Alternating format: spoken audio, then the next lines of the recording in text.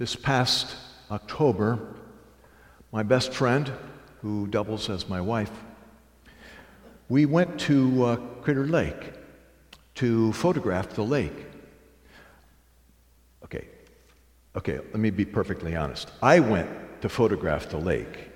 She went to keep me safe and from not falling off of cliffs. All right.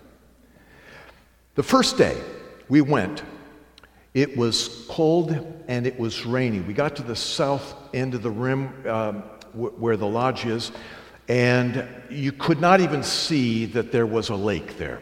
It was just nothing but clouds. Well, I'm not going to waste an opportunity. Things change with weather. So we went into the lodge, sat by the fire for some time, and eventually the clouds started to lift a little bit. So we jumped in the car and we went on the east rim of the lake, and I shot and we hiked and we had a wonderful time. Day 2, the weather was completely different. Wind had kicked up, and we were there at sunrise, and there was not a cloud in the sky. And we decided, well, we're going to go on the west rim, and we hiked and we took pictures and had a wonderful time. If you were to look at the photos that I took of our trip there at Crater Lake, and I've got many, you would see two very different kinds of photographs. From the first day, you would find pictures like this that are in black and white. The second day, bright, clear, the blues of the lake, the mountains on the horizon were very evident. And if you've never been to Crater Lake, even though these two pictures that I just showed you are but just a handful of miles apart, you might think this is in two different locations. The first one, with all of the clouds and the darkness, lent itself to black and white photography. And it lent itself very well while we were on the east side of the lake to focus on Phantom Ship, the island that's on the east side of the lake. In contrast, when we were on the other side, bright, clear, it just fit that we would be in full color and we would be focusing on Wizard Island. Now, these two kinds of pictures are analogous to what we find in the Gospels. The Gospel writers tell one and the same story, as if they were photographing one lake, but the pictures that come forth were very different. We call the first 3 books in the New Testament the Synoptic Gospels, from Greek word meaning similar. John's Gospel, the 4th Gospel, has that we've been studying for a couple of years now. That particular gospel is called the supplemental gospel because the amount of material that John brings to the table that's unique is about 80%.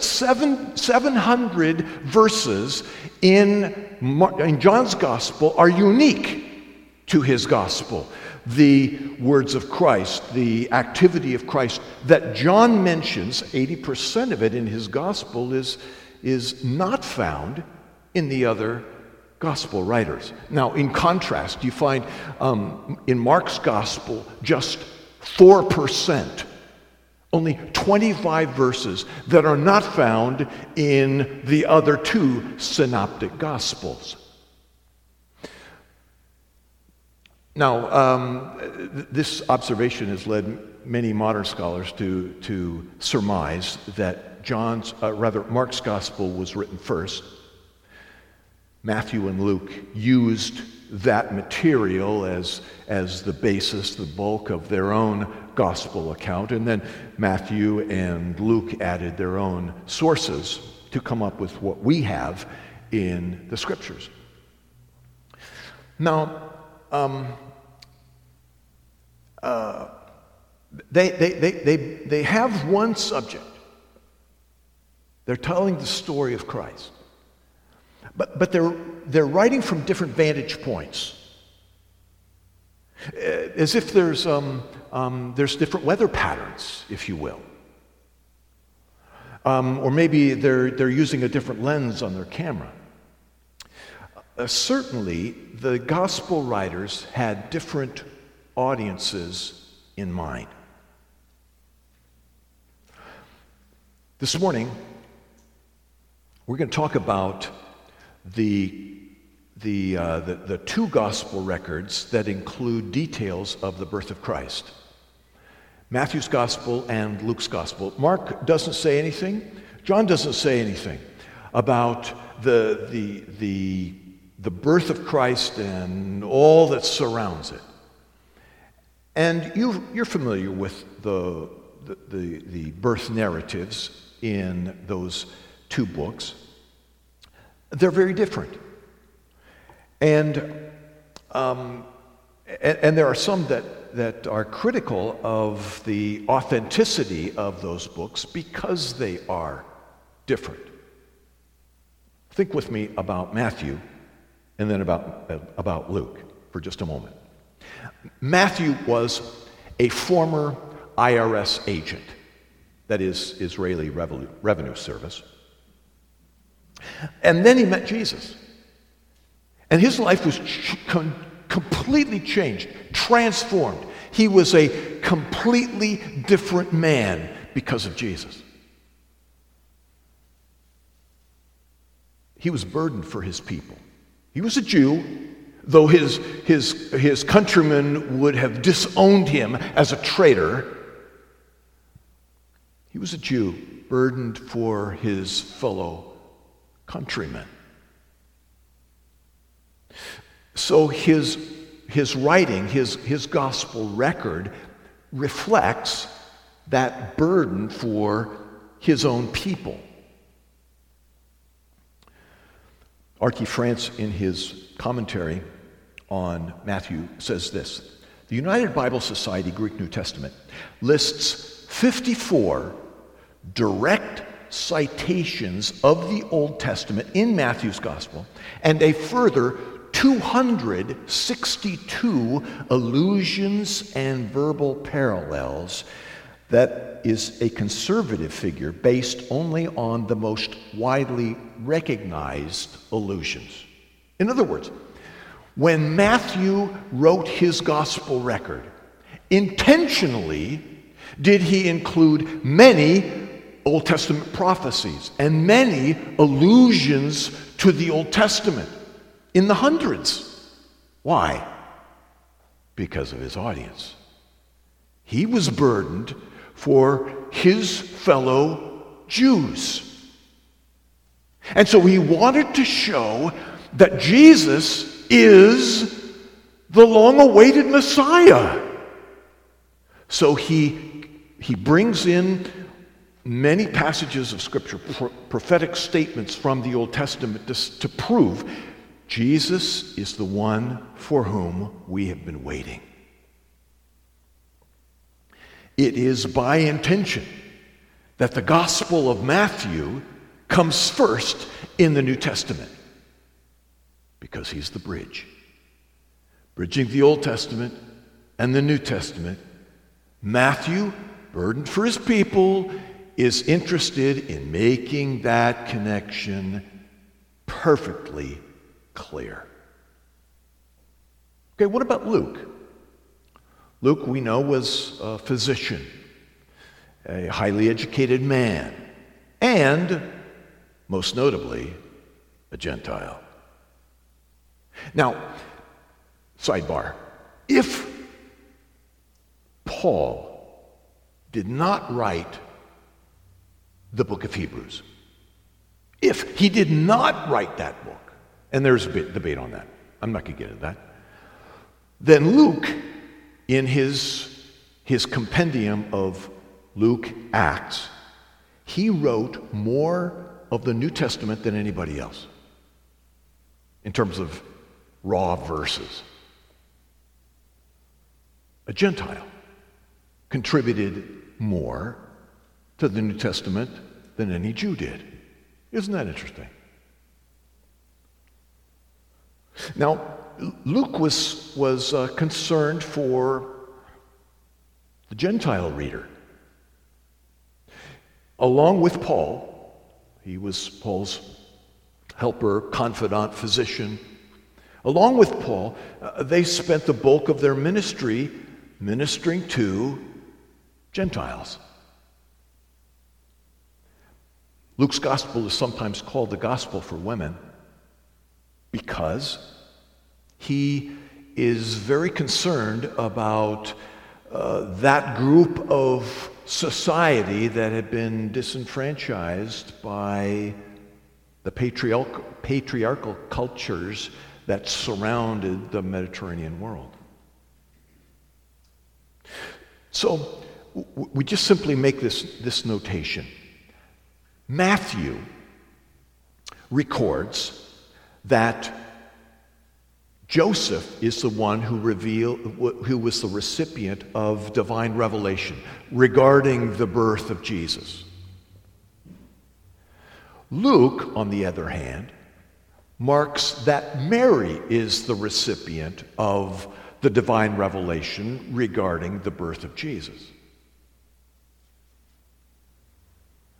Matthew includes the visit by the Magi, the wise men.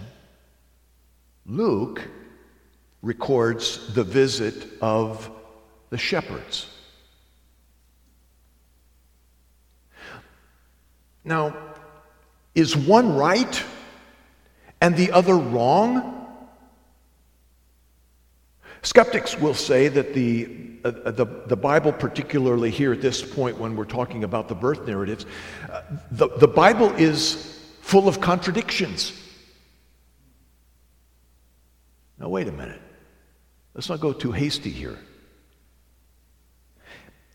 If we demand that Matthew and Luke have the same exact stories and records, then one of them is guilty of plagiarism, or both of them are guilty of collusion, trying to convince us that something false is true. Now, in no other arena would we deny that two authors have the literary right to include or exclude whatever portions they might want to include or exclude in order to tell their story. Now, this is one story about Jesus.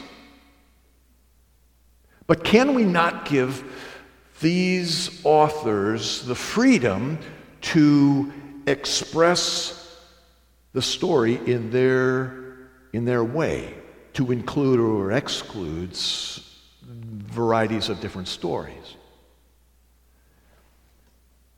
In John's Gospel, toward the end, chapter 20, John says this: "Many other signs Jesus also performed in the presence of the disciples, which are not written in this book.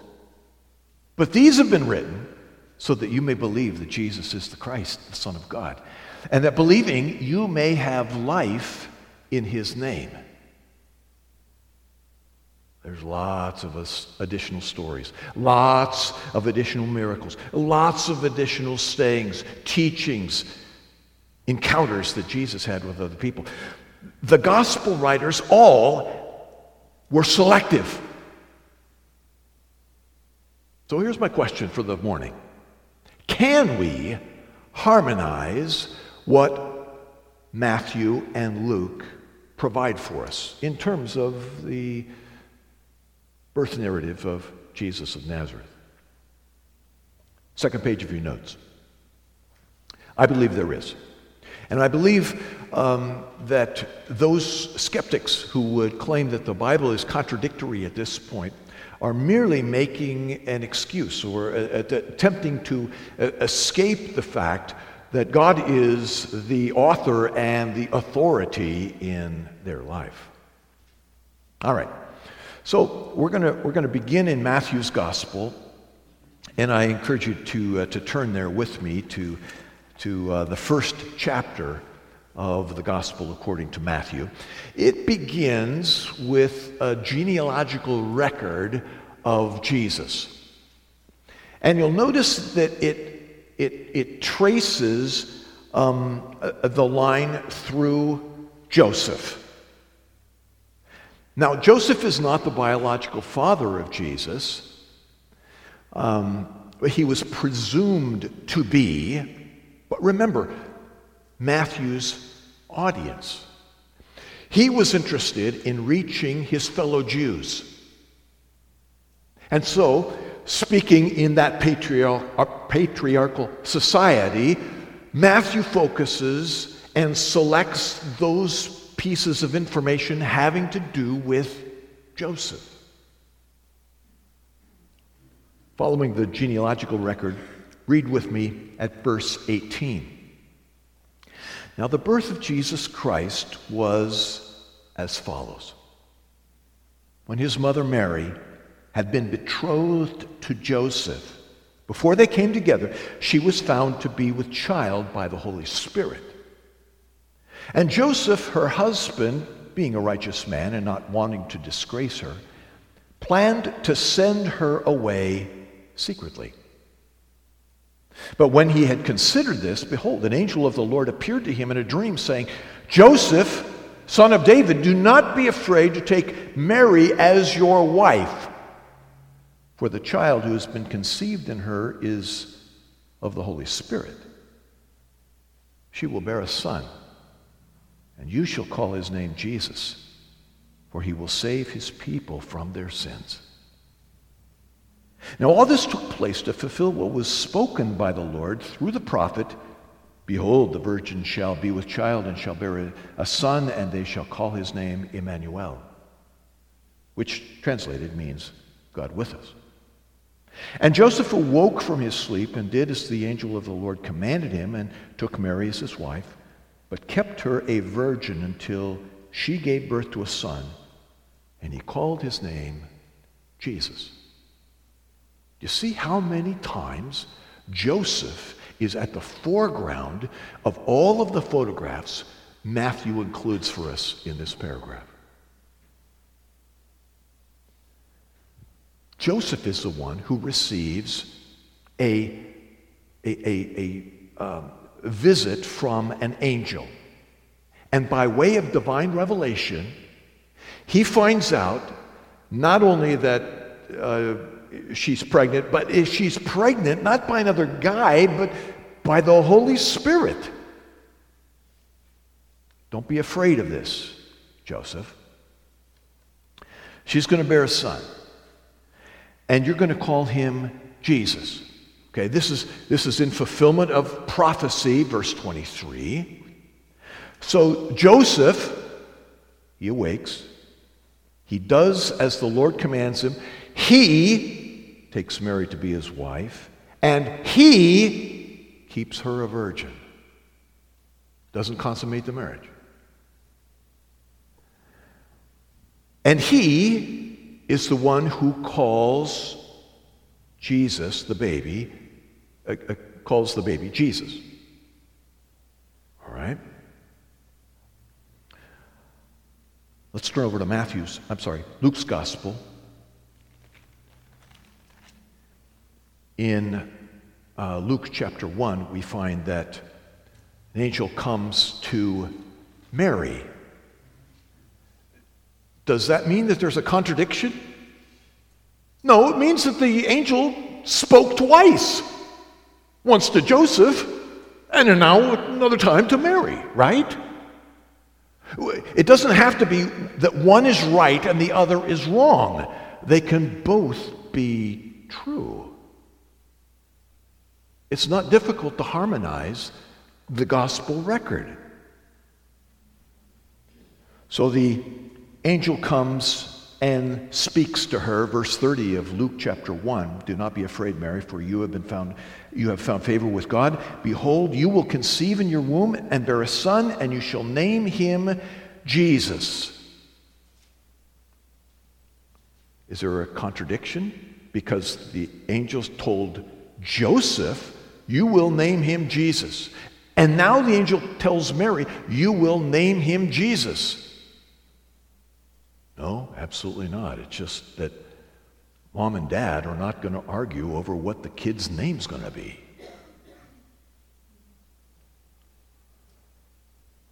Chapter 2 of Luke's Gospel. Remember, who is Luke's audience? He's looking to address Gentiles. And that's why he includes some of the material at the beginning of chapter 2 regarding the birth narrative. Now, in those days, a decree went out from Caesar Augustus that a census be taken of all the inhabited earth. This was the first census taken while Quirinius was governor of Syria. And everyone was on his way to register for the census, each to his own city.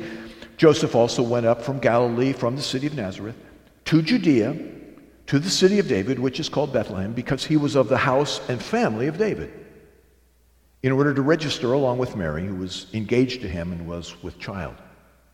While they were there, the days were completed for her to give birth. And she gave birth to her firstborn son, and she wrapped him in cloths, laid him in a manger, because there was no room for them in the inn. Now, why is it that Luke gives us this political timeline to give us a setting for the birth of Jesus? Because his Gentile audience would not only know about this census, but would be very keenly aware of how it fits in the whole scope of Roman world, Roman life. Now, scholars will tell us that Quirinius served as governor of Syria from AD 6 to AD 9. And immediately, boo, there's a flag that flies, and the skeptic says, wait a minute. Herod is supposed to be alive at this point, right? Well, if we were to continue in the next verse in Matthew's gospel, we would see that Herod is very much alive. We're talking about Herod the Great here. But Herod the Great had been dead and buried for many years by the time Quirinius is governor of Syria in 6 AD. So the skeptic says, see, there's another contradiction. Time out. Not so fast. In 1764, a stone was found with an inscription on it in the city of Tivoli, Italy. Okay, now I have to pause here for just a moment, because with the last name Martini, you would expect me to do a little bit better with the pronunciation of an Italian city. Okay, in Tivoli, Italia, there was found this stone, and on this stone, it noted that the governor of Syria served twice. First time was from 12 BC to 3 BC, when Herod was alive. And in both terms of Quirinius' service, he was charged by Rome to conduct a census. And so, with purpose, intention, and specificity, Luke informs us that this was the first census taken while Quirinius was governor of Syria. Not the second census, the first census. Contradiction? Absolutely not. No, there is perfect harmony in these details of the gospel record. Now, Luke includes this for the sake of his Gentile audience, and he continues in excluding certain pieces of information for the benefit of his Gentile audience.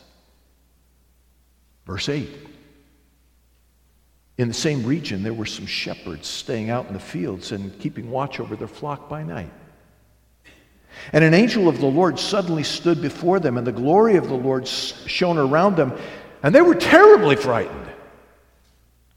But the angel of the Lord said to them, "Do not be afraid. For behold, I bring you good news of great joy, which will be for all the people. For today, in the city of David, there has been born for you a Savior who is Christ the Lord. This will be a sign for you. You will find a baby wrapped in cloths and lying in a manger."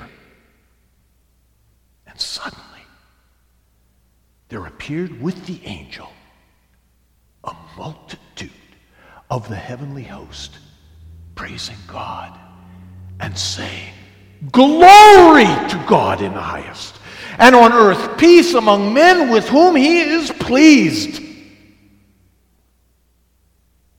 When the angels had gone away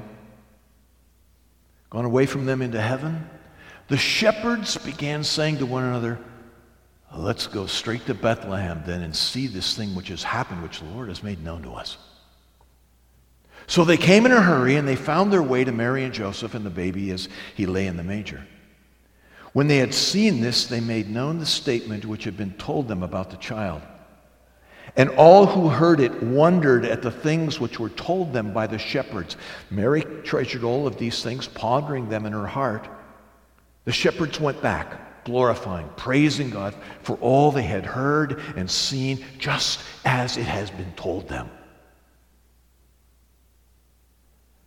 Here in this paragraph, we find Luke emphasizing Mary as the mom caring for her little one. She's wrapped him in cloths, placed him in a manger. She's treasuring all these things in her heart that she has been hearing and experiencing. And then the angels speak to shepherds. Now, we kind of glorify shepherds in our day because of the whole Christmas event. But in the first century world, even before that, even after that, shepherds were the societal lowlifes. They were the nobodies. You didn't want to be a shepherd. You didn't aspire to be a shepherd. Like, I want to be a doctor, I want to be an engineer. No, you did not aspire to be a shepherd. That's something that Daddy said you had to do, as was the case with David as he grew. So why include these kinds of details? Remember, who's Luke's audience? Gentiles. So who does he focus on? Mary, women.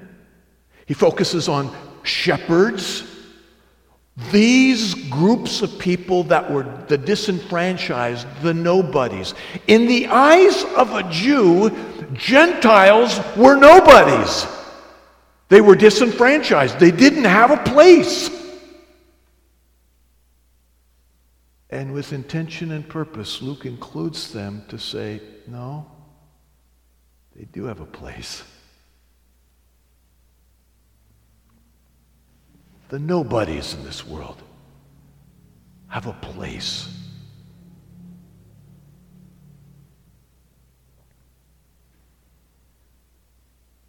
It's here in Luke's Gospel, chapter 2. Verse 21, we find Jesus is circumcised on the 8th day. 40 days after his birth, he is officially named, such that his name is now recorded in the temple registry, according to Leviticus chapter 12. And then, beginning of verse 25, we have this old guy showing up, holding Jesus in his arms, and he utters a word of prophecy. Simeon is his name, and he says in verse 32 that this one that he's holding in his arms, will be a light of revelation to whom? Verse 32. What does it say? To the Gentiles. Only Luke records this. Matthew doesn't say anything. Mark doesn't say anything. John doesn't say anything about this. But it's important to Luke because he wants his readers to understand that this Jesus is going to bless all kinds of people. Jews, certainly. Gentiles, absolutely. Back in Matthew's gospel, we have a visit by another group of people. Matthew chapter 2, we read this. Now, after Jesus was born in Bethlehem of Judea in the days of Herod the king, Magi from the east arrived in Jerusalem, saying, "Where is he who has been born King of the Jews? For we saw his star in the east and have come to worship him." When Herod the king heard this, he was troubled, and all Jerusalem with him. Gathering together all the chief priests and scribes of the people, he inquired of them where the Messiah was to be born. And they said to him, "In Bethlehem of Judea, for this is what has been written by the prophet. And you, Bethlehem, land of Judah, are by no means least among the leaders of Judah, for out of you shall come forth a ruler who will shepherd my people, Israel." Then Herod secretly called the Magi and determined from them the exact time the star appeared. And he sent them to Bethlehem and said, "Go and search carefully for the child, and when you have found him, report to me so that I too may come and worship him." You lying dog.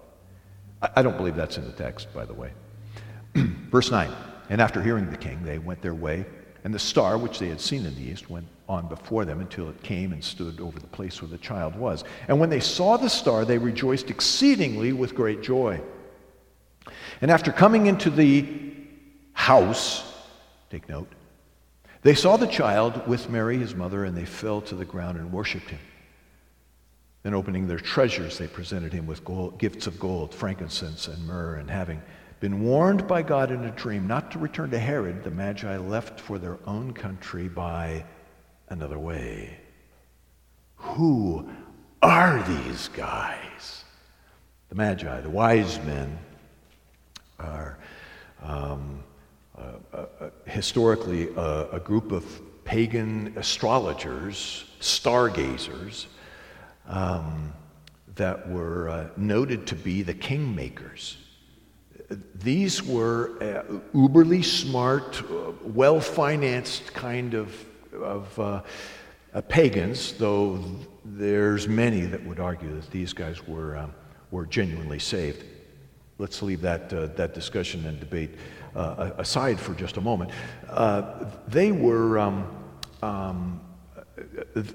feared by all the kingdoms that surrounded the Middle East, because they would bring a great deal of instability to an existing monarchy or governmental system, because they would come in and they would anoint the next king.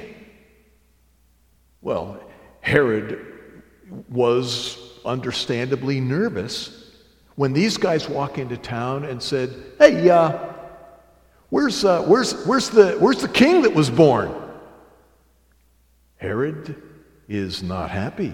Wait a minute, I'm the king, he's thinking. We we don't know a whole lot that we would like to know about these magi. But they come to worship, and they do so. They present gifts to the royal family. Why does Matthew include this detail? Well, remember who his audience is. He's here to convince his fellow Jews, Matthew is writing, to convince his fellow Jews that Jesus is the Messiah. That is, the one who is in line with King David. So he is going to include those pieces of information having to do with Jesus being the king. And having the Magi, the kingmakers, recognize that this is the one is an integral part of Matthew's story. Now, it makes sense that we would include, or that we would understand, rather, that these three gifts, gold, frankincense, and myrrh, do not necessarily mean there were three magi. There at least were two, but there could have been a dozen of them. This is how the trip was financed for Joseph, Mary, and the child to go to Egypt, which is what's in the next section, as Herod, feeling threatened, wants to get rid of the potential king that has been born. He exterminates all of the babies in and around Bethlehem. And how old were those that he sought to have executed? You remember, 2 years and younger. So it's easily for us to see that it could be, we don't know this for sure, but it could be that Jesus might have been a year old by the time the Magi show up. Which is one reason why, if you have a nativity set at your house, like I have insisted at my house, you can't have the wise men right next to the shepherds. All right. So it could be that Jesus was a year old because he was in a house. He wasn't in a barn. It could have been that Joseph, being a carpenter, found work there in Bethlehem, maybe with some relatives. He's off to Egypt as soon as the angel informs him of Herod's murderous plot. And it's quite possible that Jesus was there in Egypt for maybe another year before he returned.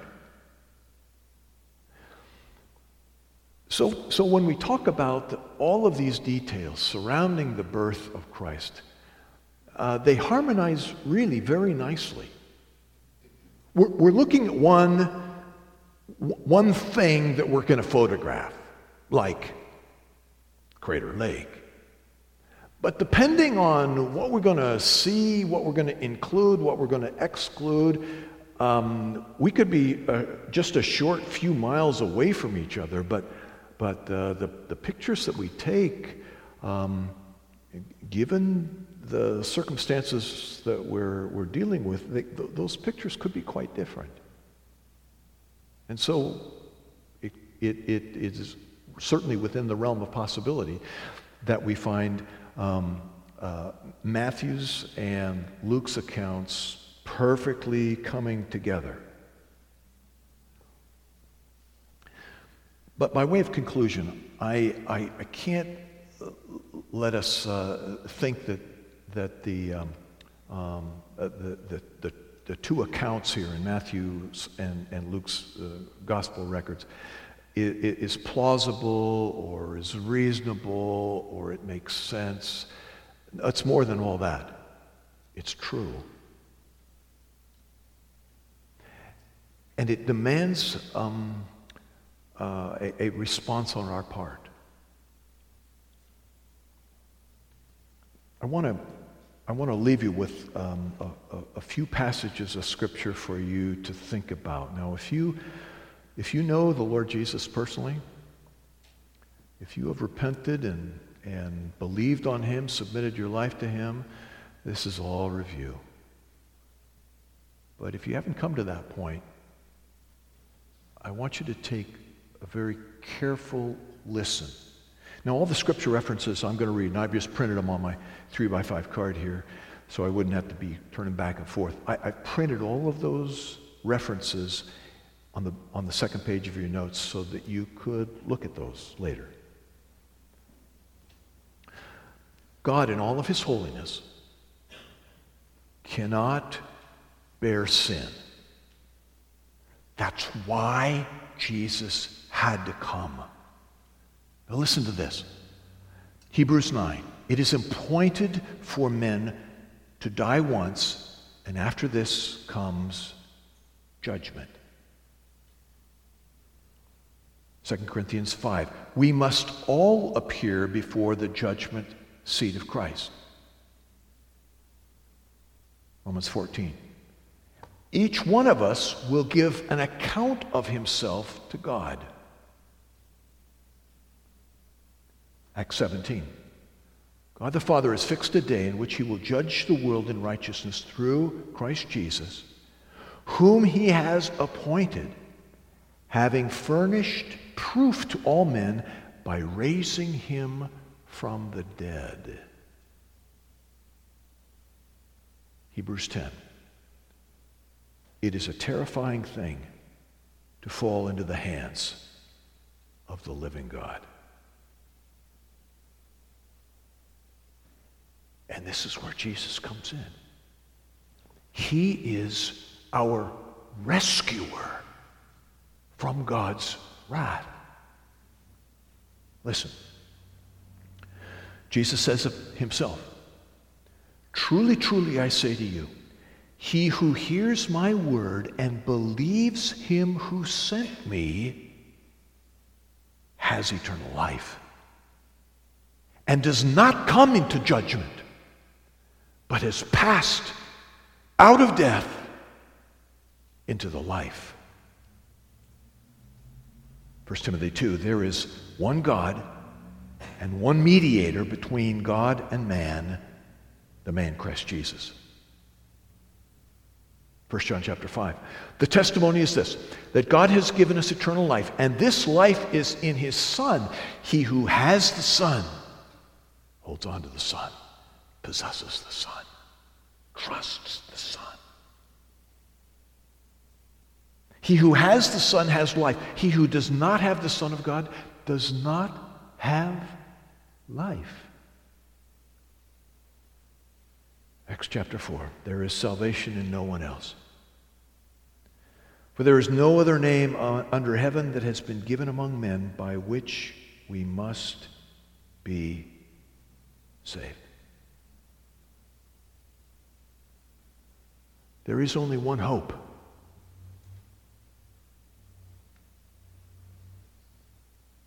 And that hope is in Jesus.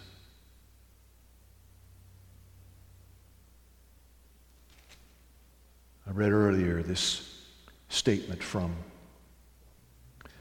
the angel to Joseph. Matthew chapter 1, verse 21. Mary will bear a son, and you, Joseph, shall call his name Jesus, for he shall save his people from their sins. Pray with me. Lord God Almighty, we humbly come into your presence, knowing full well that we are unworthy of any kindness, any grace, any mercy on your part.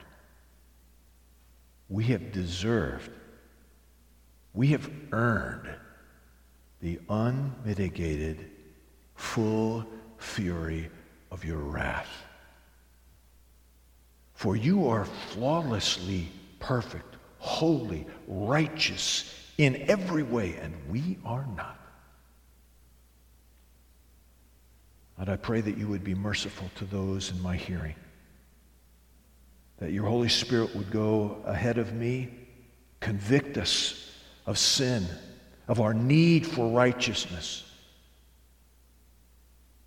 of your coming judgment. Cause us to turn to Christ, to trust him, believe on him. He alone is the Savior.